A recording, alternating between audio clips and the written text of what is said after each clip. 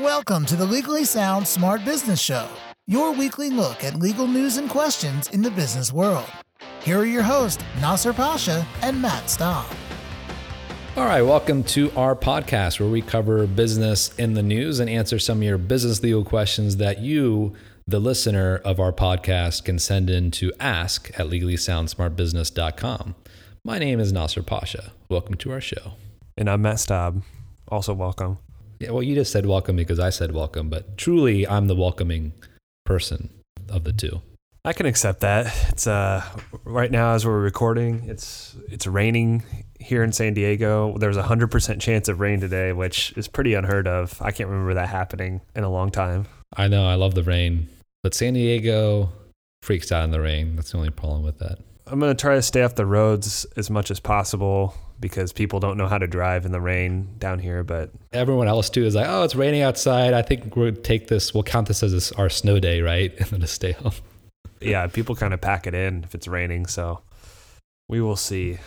But let's go to a place where it rains sometimes, Tampa Bay. That narrows it down. It rains a lot over there, actually. That's true. Yeah. So Tampa Bay, in a football story too, we haven't talked about football in a while, or right, like in the sweet spot of college football. The regular season's over. The bowl games are going to start here shortly. NFL season's winding down. A few weeks left. Yeah, San Diego had a bad loss last week, unfortunately. And they have a hard game against the Broncos this weekend, I think. Oh, yeah. Who'd they lose to last week? New England. That's right. Yeah, that was a tough one. It was the Patriots. Yeah. Patriots. Did you say Eagles? No, Patriots, right? No, I said New England. Oh, New England. I think you said Eagles. No, yeah. Actually, not the New England. It's the Patriots. So Tampa Bay, the Buccaneers, have had a bad season, but I guess that's not only on the field, off the field too. What they had been doing after an investigation was done was they were employing homeless people to work in the concession stands at their games. So it's bad enough that they don't get people to attend the games, which I don't think they do, but they found homeless people and had them work in games, which essentially is human trafficking, I think.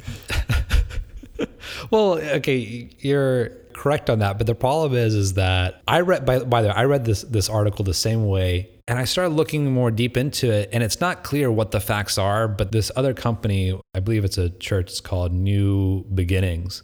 So only until I started reading what their perspective was that I realized, okay, well, maybe it sounds really bad that you have homeless people that are in your concession stands, but what's going on is that they are getting paid. I'm giving you the position of New Beginnings. They are getting paid, but they're getting paid through shelter and food. Okay.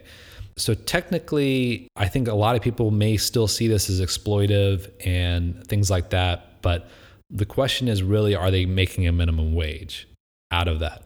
The federal law does allow you to be paid through food or lodging in lieu of wages under certain circumstances. And there's even special circumstances if the particular workers are in a disenfranchised, I should say, and I believe they have a disability. Nonetheless, when you do pay employees in lieu of cash for food and lodging, then there are some other things, like, for example, you cannot charge the worker for more than the actual cost. You still have to pay minimum wage, right? It still has to equal to that. And you can't be profiting out of that housing and so forth. So I don't know if New Beginnings meets that criteria, but it's a little different. But I think I agree with most people. There's still something that sounds wrong about it. And it technically says they are unpaid, but what that means, like you said, is they're getting food and shelter in exchange for working. And it is through this New Beginnings organization that call this work therapy. It's possibly illegal, is how he describes it. Yeah. This is the CEO of the New Beginnings. So, is that right? I missed that. It's hard to know what the exact facts are because we try to find this, but all we can find is this one article that's, you know how this works with the news, is that someone writes an article and then everyone writes an article based upon that article. And so it's all from the same source. So there's still not a lot of information out there. So it may be worth a follow up. But yeah, there's something really weird about this, no? Yeah, in Tampa, the Rays were doing this as well, the baseball team, but I'm reading another article now, and it's unclear how much they actually knew, the franchises knew about where these people came from. They went through them through the New Beginnings organization, so It sounds like New Beginnings is probably doing the worst of this, but at the same time, if you're the Tampa Bay Bucks or the Rays, I think you kind of have to realize what's going on. It might be a little bit more obvious. The labor division is going to look into this. We'll see what they come out of it. And the contracts have been basically broken because of this controversy and so forth. But I guess my question is, what if it is above the law, right? I guess this can be argued in either way, and I don't want to make it political here, but there might be some benefit here. And because of the potential, it's not even clear that it is illegal yet. Everyone's saying it may be illegal. They're going to look into it. And just because of the potential legalities of it, now all of a sudden, all these people are pretty much out of work. Well, assuming that they were working in the first place for anything, they weren't volunteering, etc. And another person who's highly involved in, this is the CEO still. Yeah, he says he welcomes the federal labor inquiry because he wants to know whether good or bad, we just want to know where we stand. So they obviously didn't look into this at all from a legal perspective. And that's not unfair. I imagine this is what happened is like, okay, we need to be able to find a way to fund the sheltering and food because we can't get enough donations. We have these people here that are willing to work. Why don't we try to find them a job? But the problem is we can't pay them cash because then it defeats the purpose of actually raising the funds towards shelter and food. So why don't we pay them in shelter and food? I understand how they logically got to that. And we'll see. I mean, like I said, there's a number of restrictions when it comes to paying your employees in that way. And most people don't because most employees aren't willing to work in that fashion. But we may have found an area where it actually may make sense. I don't know. You just don't see this that often just because no one's really requesting it. Yeah, who would want that, right? If a for-profit industry did this on any sizable scale, it wouldn't make sense to do it this way. But in this kind of more charitable-like fashion, I don't even think this is necessarily charity because they are working for this stuff. It may be a better fit, may make more sense to actually do it this way. All right, well, enough of Tampa Bay. Crazy Buccaneers. I saw that commercial. Was it Warren Sapp? Was he on the Tampa Bay Buccaneers? I feel like he was. Yeah, he was. Yeah. I was going to repeat the commercial. I can't even remember the commercial now, so that was worthless. Is it the one where they have the fan and he goes to his house and they had redone his entire backyard and turned it into they put a big ship back there and had all these pirate related things? I don't remember what the commercial was for, but I thought it was funny. I think Bud Light, I believe, but. Great. Now they have to pay us for mentioning that. Yeah. I'll send them an invoice. I'll just take Just take a percentage.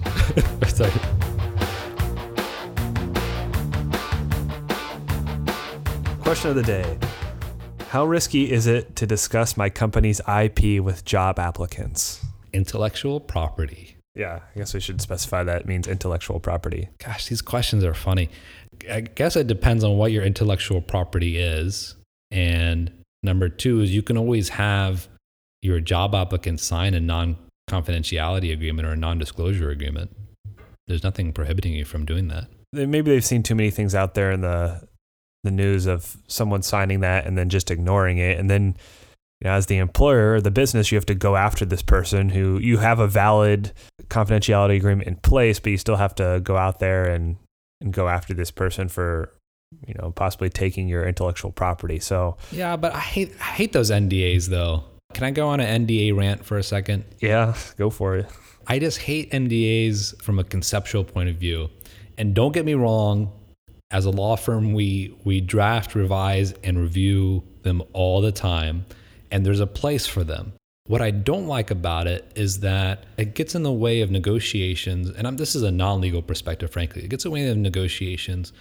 It gives too much importance to information in the sense that a lot of times what are so-called confidential information is not really confidential.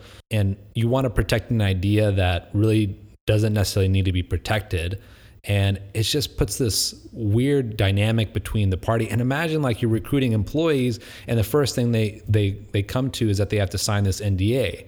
And let's assume that you're not dealing with government top secret information here and you're just dealing that you want to protect your quote unquote idea and that you're worried that that job applicant can just steal it and do it.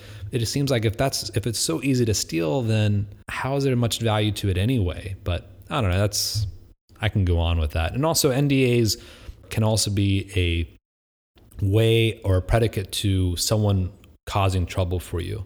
If I have any choice, I don't mind having someone else be bound to an NDA, but for our clients, I tend to advise them not to sign an NDA unless they absolutely have to. That's my NDA rant. Signing out. Okay.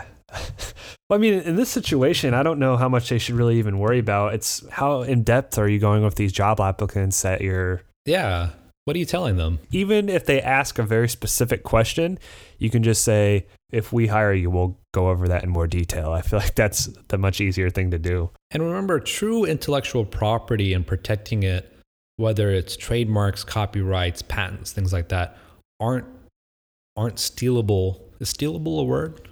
Stealable? Stealable? Able to be stolen.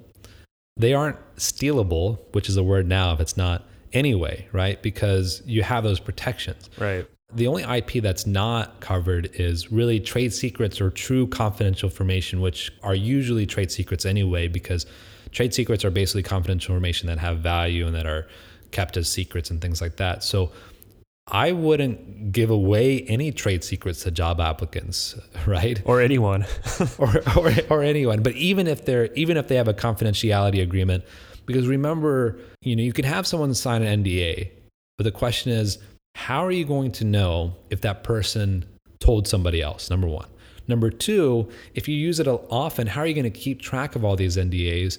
And number three, if you have to, are you actually going to be able to enforce and incur the expenses of enforcing the NDA? These are all things to think about. And the counter argument, of course, is that, well, if someone signs an NDA, then they're going to be less likely to divulge that secret, which, has its merit. Well, maybe that's what's going on here is the company that is looking for these job applicants, they won't tell the name of the company and it's trademarked. Yeah. You won't know what the job's about or who you're working for until you sign this confidentiality agreement. Or maybe they've got a patent on the way they interview people, the process. Yeah. I don't know. I think you're getting closer to what the truth is. It's somewhere around there. I think we answered that thoroughly enough. Quite thoroughly enough. What's the lessons of today's episode? Lessons: pay people in actual money instead of in exchange for room and board. Number one. And don't divulge your trade secrets. Number two. Very good. All right. That's all you need to know pretty much for business. And that's what we're here for. Thanks for joining us. We should do these summaries every episode of just the two takeaways. 10 words or less. Yeah. Keep it sound, keep it smart. This has been the Legally Sound Smart Business Show with your hosts Nasser Pasha and Matt Staub. The Legally Sound Smart Business Show is your weekly look at legal news and questions in the business world. Legally Sound Smart Business is a podcast that is intended but not promised or guaranteed to be current, complete, or up to date, and should in no way be taken as an indication of future results. No attorney-client relationship is created by listening or submitting questions to the podcast. The podcast does not constitute legal advice, but rather is offered only for general informational and educational purposes. You should not act or rely on any information in the podcast without first seeking the advice of an attorney. The opinions expressed in the podcast reflect the views of those individuals and do not necessarily represent the views of any other individual or business. For more information about the Legally Sound Smart Business Show, visit LegallySoundSmartBusiness.com.